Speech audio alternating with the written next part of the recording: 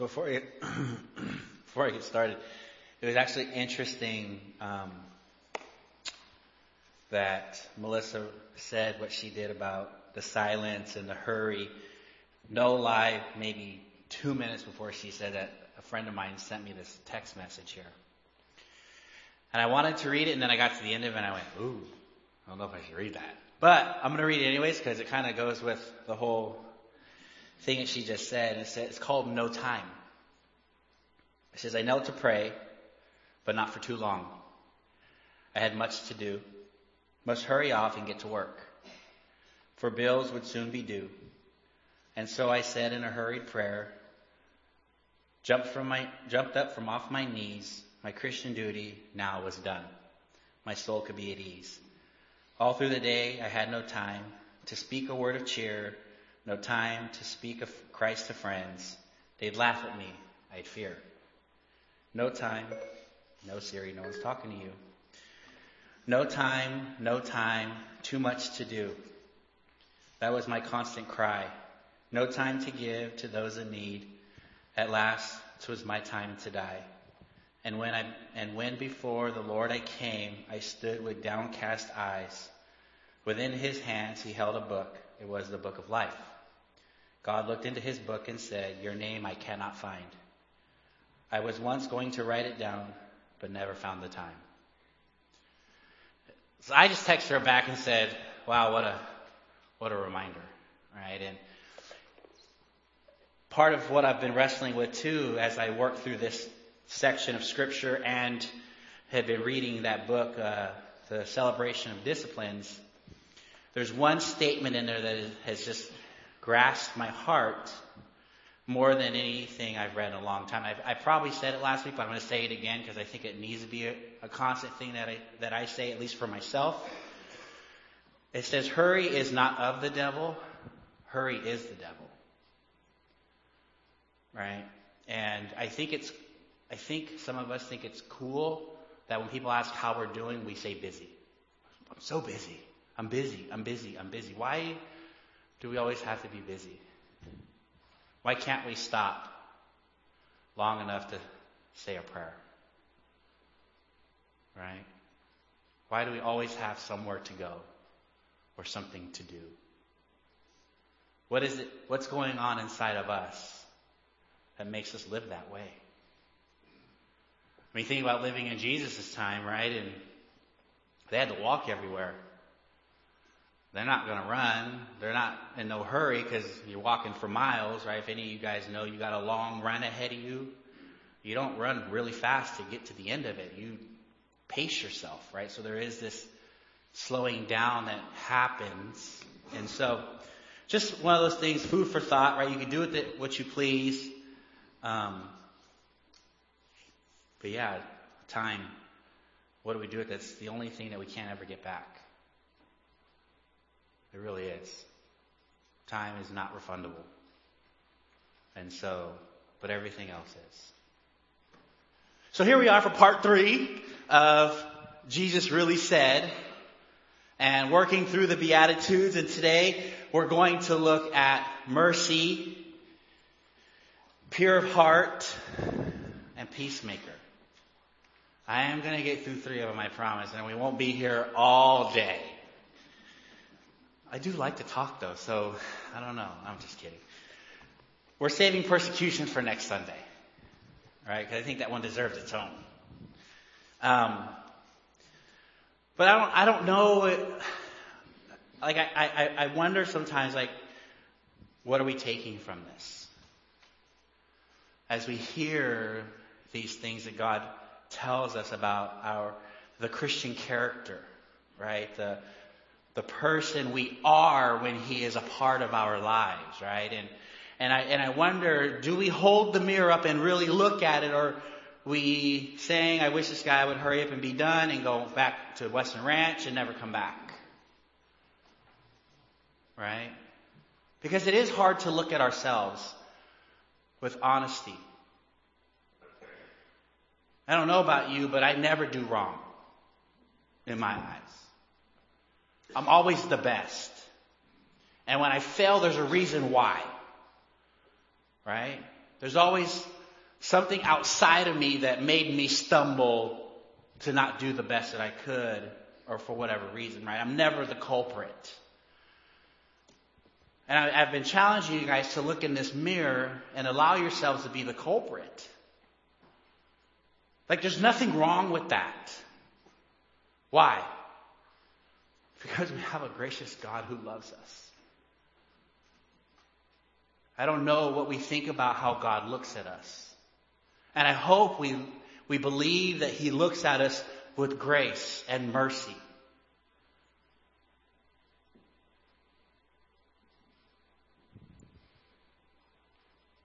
Because that's how He looks at us.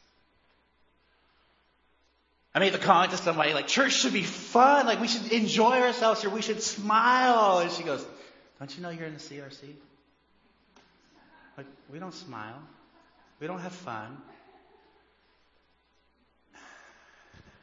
And it hurts me to hear that. And I know that to be true. That I've been told we don't turn our heads in church. So stop running up and down the aisle. Like, seriously? Like, that's how we get down here? Yes. And when we laugh, we get pinched, because Grandma used to tell us, if you're laughing in church, you're thinking unhealthy thoughts. I'm just like, holy cow, what is going on here? Like, I am in the wrong place, right? But I think God has conditioned us to have joy in our hearts, to feel pain, and to feel other people. And so we began this section, and we talked about poverty of spirit, right? And what does that look like? And to understand that I am not amazing in myself. That I don't bring anything that God cannot do without me. That I am in need of Him to do anything good. Because I don't know if you're like me, but everything I do is about me. What am I going to get? How am I going to move ahead? All this me, selfish stuff. But poverty of spirit says, no, me doing this by myself is going to be bad.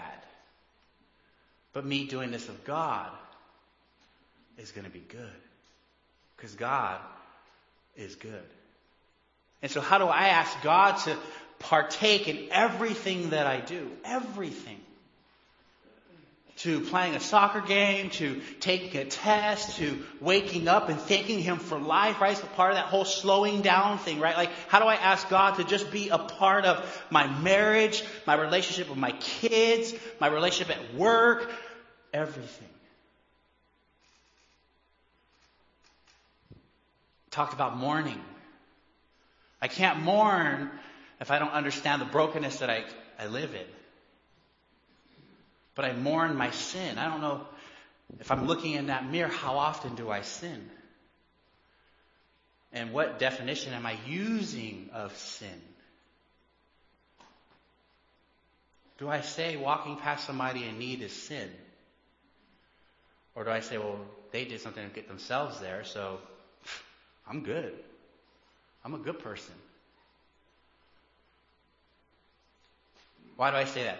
Because when we talk about the parable of the Good Samaritan, do we ever think that the Levite and the priest are in the wrong for walking by the man left dead? Do we ever think they're wrong for that?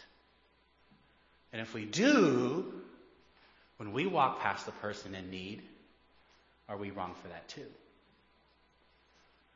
Do we mourn over our sin? Why does that matter? Because I can't be forgiven for something that I'm not sorry for.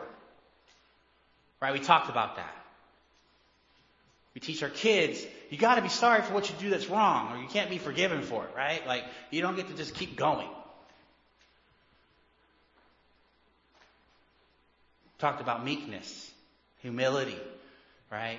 Strength under control. Jesus could have called angels from heaven to come down and save him. Right? Could have probably done all kinds of things. He could hear our thoughts. He knew our hearts. He knew everything about us. Probably could have snapped his finger and things would have changed. But he didn't. He allowed them to play out the way they were supposed to. How often do we allow things to play out the way they're supposed to? And not try to force things to go the way we want them to. I fall victim to that big time. I'm very hands-on with my kids. Very. Because I want them to be a particular way.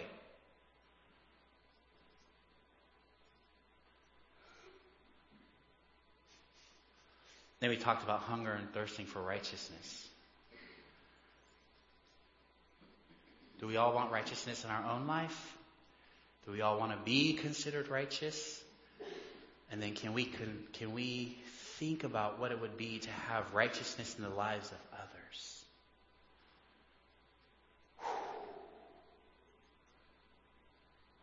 Righteousness in someone else's life that I don't know, that may be bad, that may be a criminal, that may hurt people. Why would they deserve righteousness?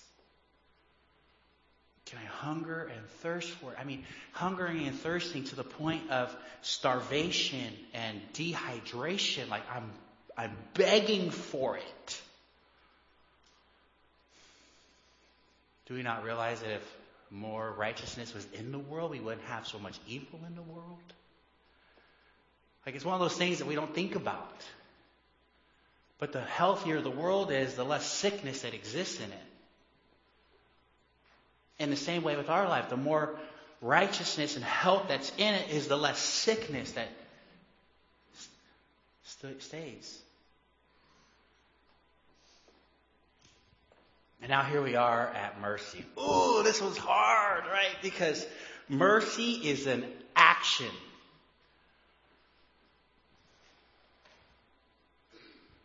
Compassion is an action, not just a feeling.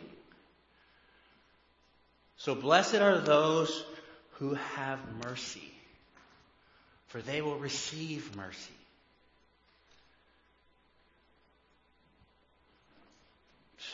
What am I doing? What am I doing? I bumped my head. Now when he saw the crowds, he went up on a mountainside, sat down. His disciples came to him, and he began to teach them, saying, Blessed are the poor in spirit, for theirs is the kingdom of heaven. Blessed are those who mourn, for they will be comforted. Blessed are the meek, for they will inherit the earth. Blessed are those who hunger and thirst for righteousness, for they will be filled. Blessed are the merciful, for they will be shown mercy. Blessed are the pure in heart, for they will see God. Blessed are the peacemakers, for they will be called sons of God. Blessed are those who are persecuted because of righteousness, for theirs is the kingdom of heaven. Blessed are you when people insult you, persecute you, and falsely say all kinds of evil against you because of me. Rejoice and be glad, because great is your reward in heaven, for in the same way they persecuted the prophets who were before you. Let us pray. Father, we come before you and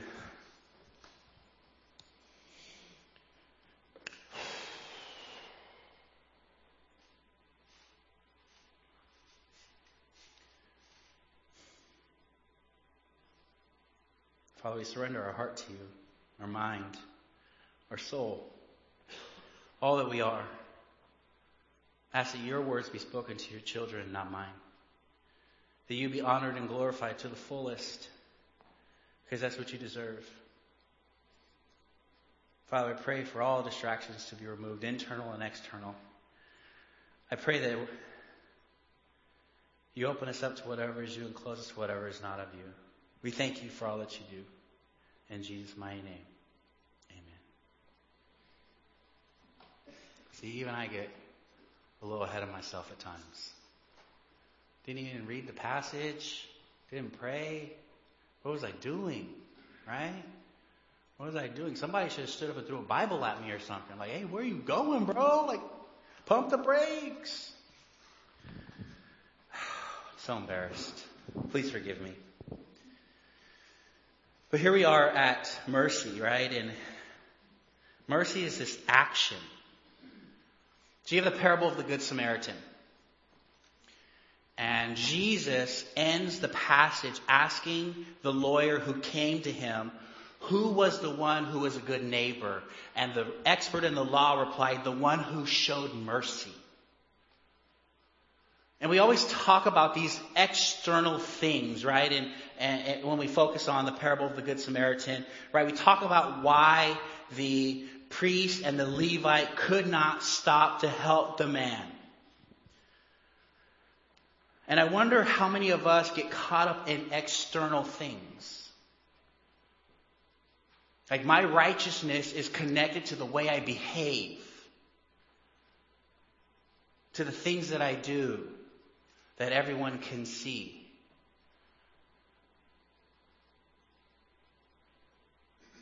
Like, do we understand that it starts from the inside and works out? Blessed are the ones who show mercy. Mercy is helping the wretched. Bringing relief to the miserable. What does that mean? Oh my goodness. Helping the wretched? Bringing relief to the miserable? So I see people in pain, and you want me to intervene in their life. Yes. Why? Because God calls us to it. I was on the phone with a guy that I mentored last night, and him and his wife have been going rounds with each other. Like rounds, right? It's crazy because there'll be days where I get a phone call because they live in Fresno. I'll get a phone call and they'll go, I'm in Merced on my way to stay the weekend at your house because we need to do some counseling. Okay. Guess my plans are canceled, right? But this is the kind of going rounds I'm talking about, right? Like they know immediately one of them has to leave and go get some help because it's all bad. And so we were on the phone.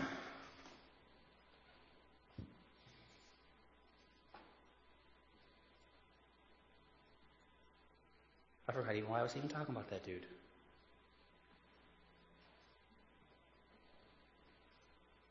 I don't know. I'll get back to him.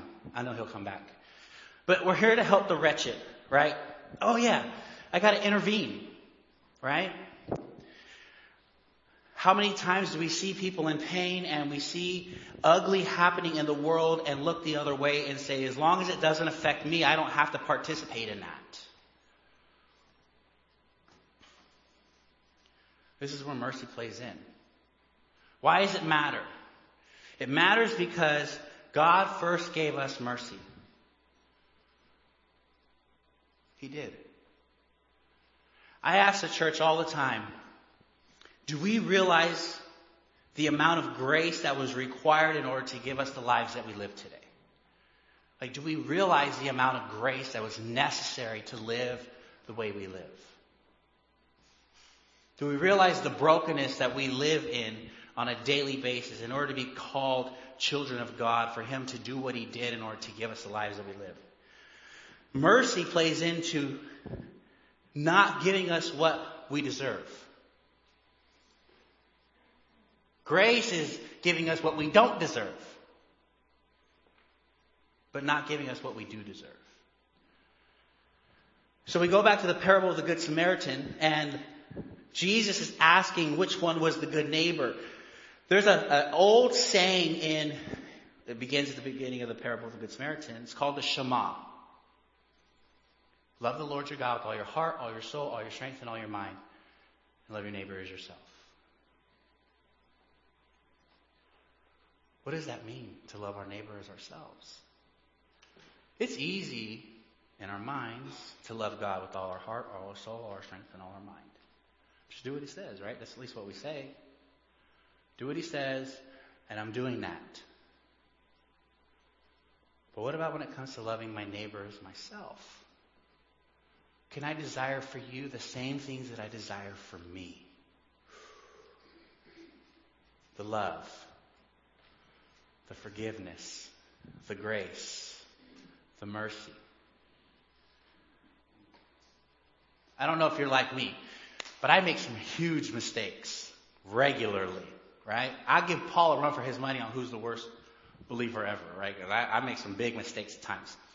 And all I want is to be forgiven. All I want is grace. But let somebody turn a bad eye on me real quick and it's all bad for you.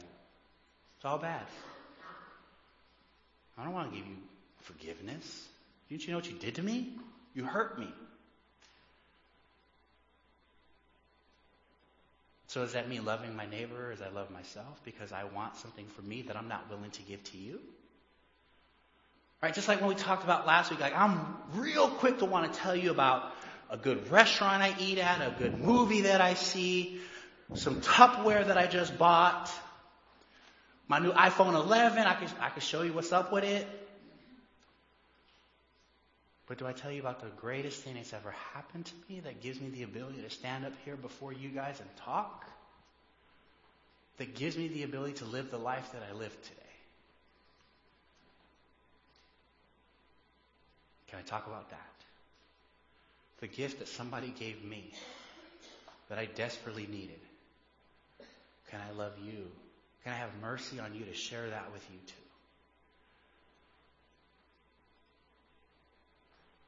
Why does that matter? Because if I realize the amount of mercy that God had to give me in order to be where I am, if I understand it, then I can give it to you. I can give you that much mercy that God had to give me to be where I am. Now, if I don't get it, if I don't understand the amount of mercy that it took someone going on the cross and dying for me. Right? I wasn't just a little sinner that I said a little white lie. So, Jesus, you really didn't have to go die for me in order to be where I am today. But if I realize that it required someone's life, can I give you the same? Because the same brokenness that I suffer from, so do you. So do you. But why does that matter? Because pure in heart allows me to be able to see God. Can I see God in you?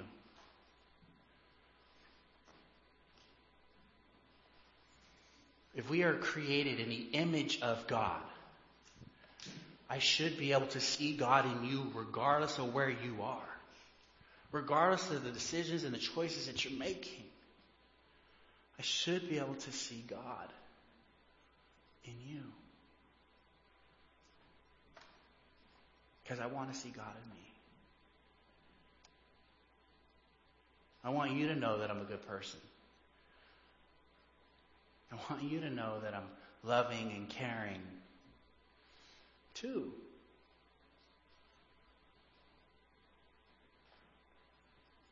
But do you get caught up on all the external that you see? And what it might tell you about who I am? Or can you see God in me?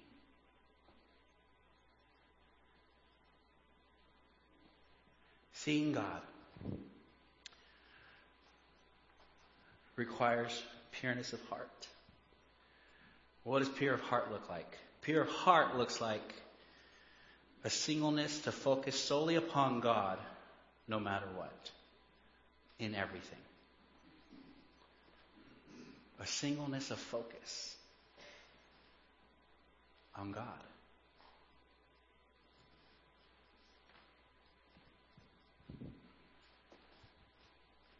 This is why, asking God to be a part of everything that I do becomes crucial. Because why am I doing what I'm doing if it's not for God? When I used to coach at FPU, at Fresno Pacific, we had this little Bible study of guys that had all become new believers. And there was 2 or 3 guys who had been believers all their lives that were kind of mentoring and walking with them, right? And they all used to have A1 on their hats, right? Written underneath. A1, I'm like, what are you guys, a little gang? A1, right? And they're like, yeah, it's our Christian gang. Okay, what's A1 stand for? And they're like, audience of one. I was like, tell me more.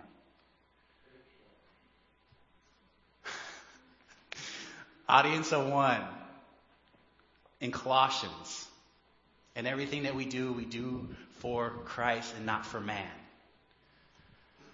They said we have to be reminded that why we play ball is for Jesus.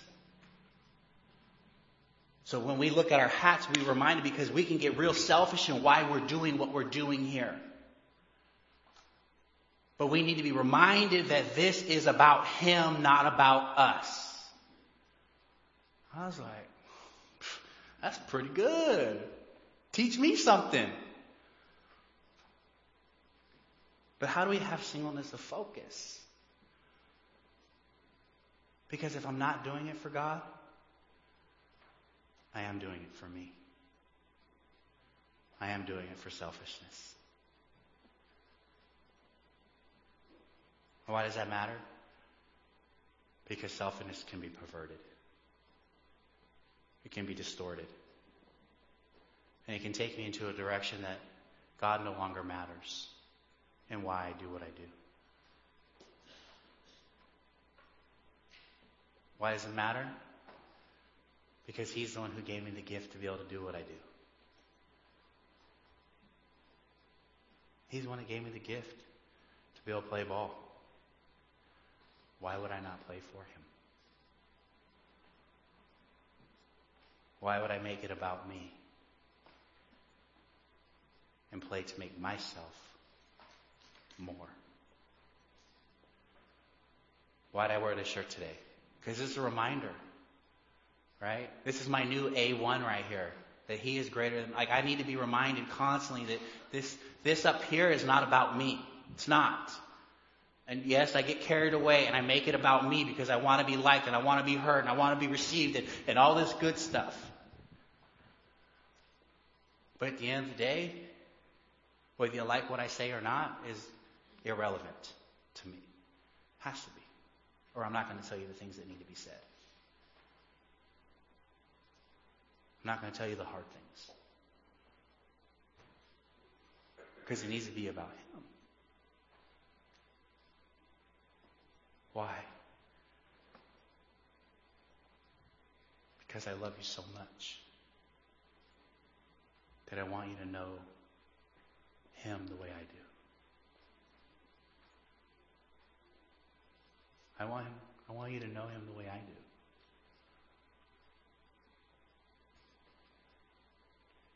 Like, can we want that for other people? Can we want people to know God the way we do?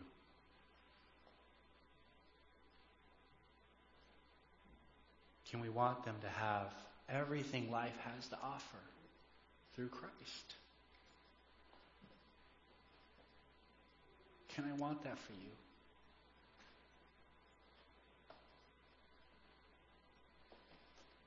Like, this is really where the rubber starts meeting the road about being a believer and where we are in that journey and that walk with Christ. And so often I'm telling people, like, where you are doesn't matter. It's a starting point right now where you are in that journey, in that relationship with Jesus. When you say, here's where I'm at, and don't fake the funk. Don't say something that's not true. Don't try to pretend to be somewhere you're not. If you don't know Him, just say it. I don't know Him, and it's okay. It's okay. I've been sitting here all my life and I still don't know who Jesus is. Really. It's okay. All it is a starting point. But where do we go? From there is what matters. Which direction do we start moving? From there is what matters.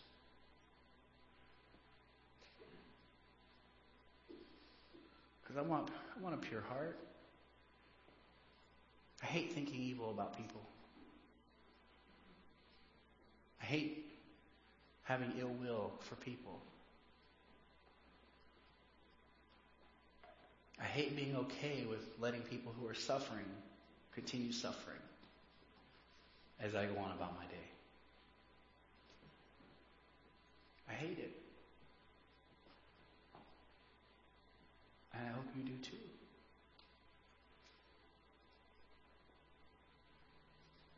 In the same way that I really hope somebody wouldn't leave me there if I was there. Which, once again, brings us back to why I try to get us to greet the way we do, because we never know where people are. Like, everything I have has a rhythm to it. We never know where people are. Even people that we're with at least every Sunday, if not every day. Have we created space where I can lay my true self here and know that you're going to love me in it? Or do I got to hide parts of it so that you'll be okay with me?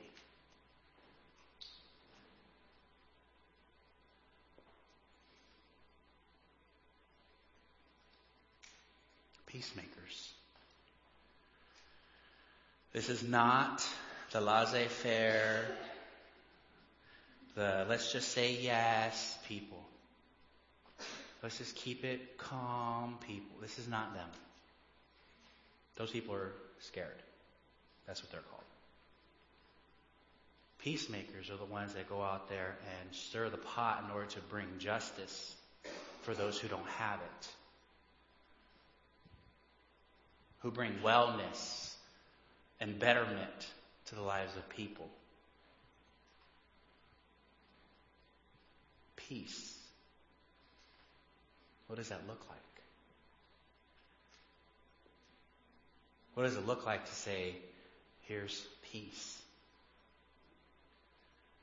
I know when I was getting clean from drugs, when I had nothing going on, and that means like chaos, like I wasn't fighting with someone, I wasn't stealing, or I wasn't doing this, or I wasn't doing that, I called it boredom. I called my sponsor, or my mentor at the time, like, dude, I'm bored. He's like, why? I go, because I'm just sitting at home watching TV, like nothing to do. He's like, oh, so you're experiencing peace for once in your life, and you want to call it boredom. I was like, that's what that's called? He's like, yeah, that's what that's called. Not doing something to want to go to jail? Yeah, that's called peace. So enjoy it. But what does that look like for the people that are around me? To be able to experience that calmness, that ability to be able to stop and sit in silence and be okay with self. It's a good test, right? Go home, don't turn nothing on, and just sit and see how long you can do it. I'm like 35 seconds. Then that TV's got to go on. I just need noise, right? Sitting in silence with the noise of the head, like, is crazy. The voices that talk to me and tell me all kinds of weird things, yeah, I got to tune them out. But then it's not like I put anything healthy on, right? Unless there's a baseball or football game. I'm putting on Criminal Minds or Supernatural or, right, some demonic killer show. They're screaming, not me. Jerry Springer, right? Start going, Jerry, Jerry, in my house. But what does it look like to have peace? And then to be the one who fights for it for other people. The maker. The peacemaker. Now you're fighting for peace for other people. What does that look like? If you notice, these three here require us to involve ourselves in the lives of others. Oh my goodness, that's so scary. Why? Because when you start digging into someone's ugly, you start digging into their ugly. And that's hard. It's not like they're a little cat that you can just feed one time and they go away. Like when you start pouring into the ugliness of someone's life, like they become entrenched in yours. But these three require us to be in the lives of people. And that's why I asked the question last time, like, how good are we at doing that with just the people that we have sitting in here with us now? I believe that you are a follower of Christ, so it's a little easier there. I see you on Sundays. Your kids aren't stealing from me. They're pretty well behaved. So I'm pretty trusting of you in my house. But if we struggle with that in here, we definitely are never going to be able to do that out there. Did you just call us to go outside and do something with people we don't know? That maybe don't know Jesus? Yes, I did.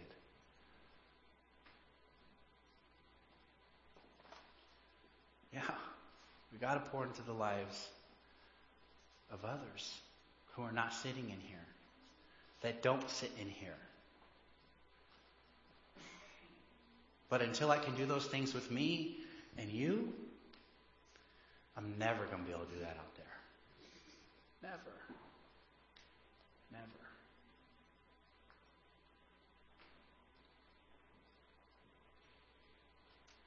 I don't know if any of you are asking the question to yourself, why would we want to? Because God calls us to. He does. He doesn't call us to stay in a little Christian bubble. He doesn't. I said it last time. Christianity is an evangelistic faith. The faith meant to be shared, not kept to self. Key word, self. But shared with others.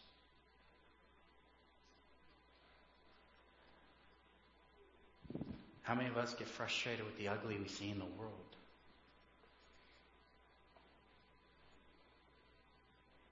How many of us get frustrated? Do you know if more people were Christian, a lot of that ugly would go away? So that should make us want to go out and run and tell everybody so that the ugly goes away.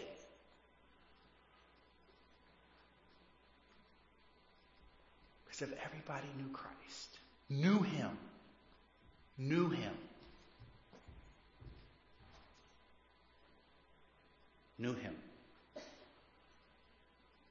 the ugly would go away. It would. But if we don't tell people, the ugly stays. And then what do? We hide. We hide. Because we don't want to be a part of that.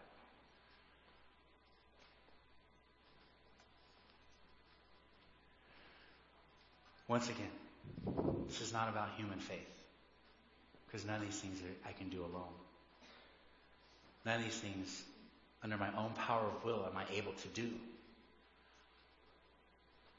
So it requires me to fall on my face and ask God for His strength, for His heart, for His mercy, for His peace that He's given me, that I may be able to give to others. Under my own power of will, cross it once and we're done. But with Him, who I cross all the time, still wakes me up, still gives me breath, still lets my heart beat, still lets me talk, still lets me come here and stand before you and talk about Him. I got to call on His grace and mercy and compassion and love to be able to do it. Got to. So let's pray. Father, we come. We're so grateful for you and what you do and the ways that you work. And Father, I'm so sorry for starting the way I did and leaving you out of this. And Father, your people deserve so much better than that. And so we come before you and ask for your forgiveness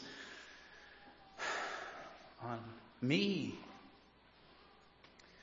But we thank you for your heart. We thank you for your mercy and your compassion and your peace. We thank you for all that you do and all that you're going to be doing. We just ask that you continually fortify us, continually help us turn our face towards you, continually keep your hand upon us. We love you, and we call on you for mercy. We thank you, Father. We praise you in your mighty name.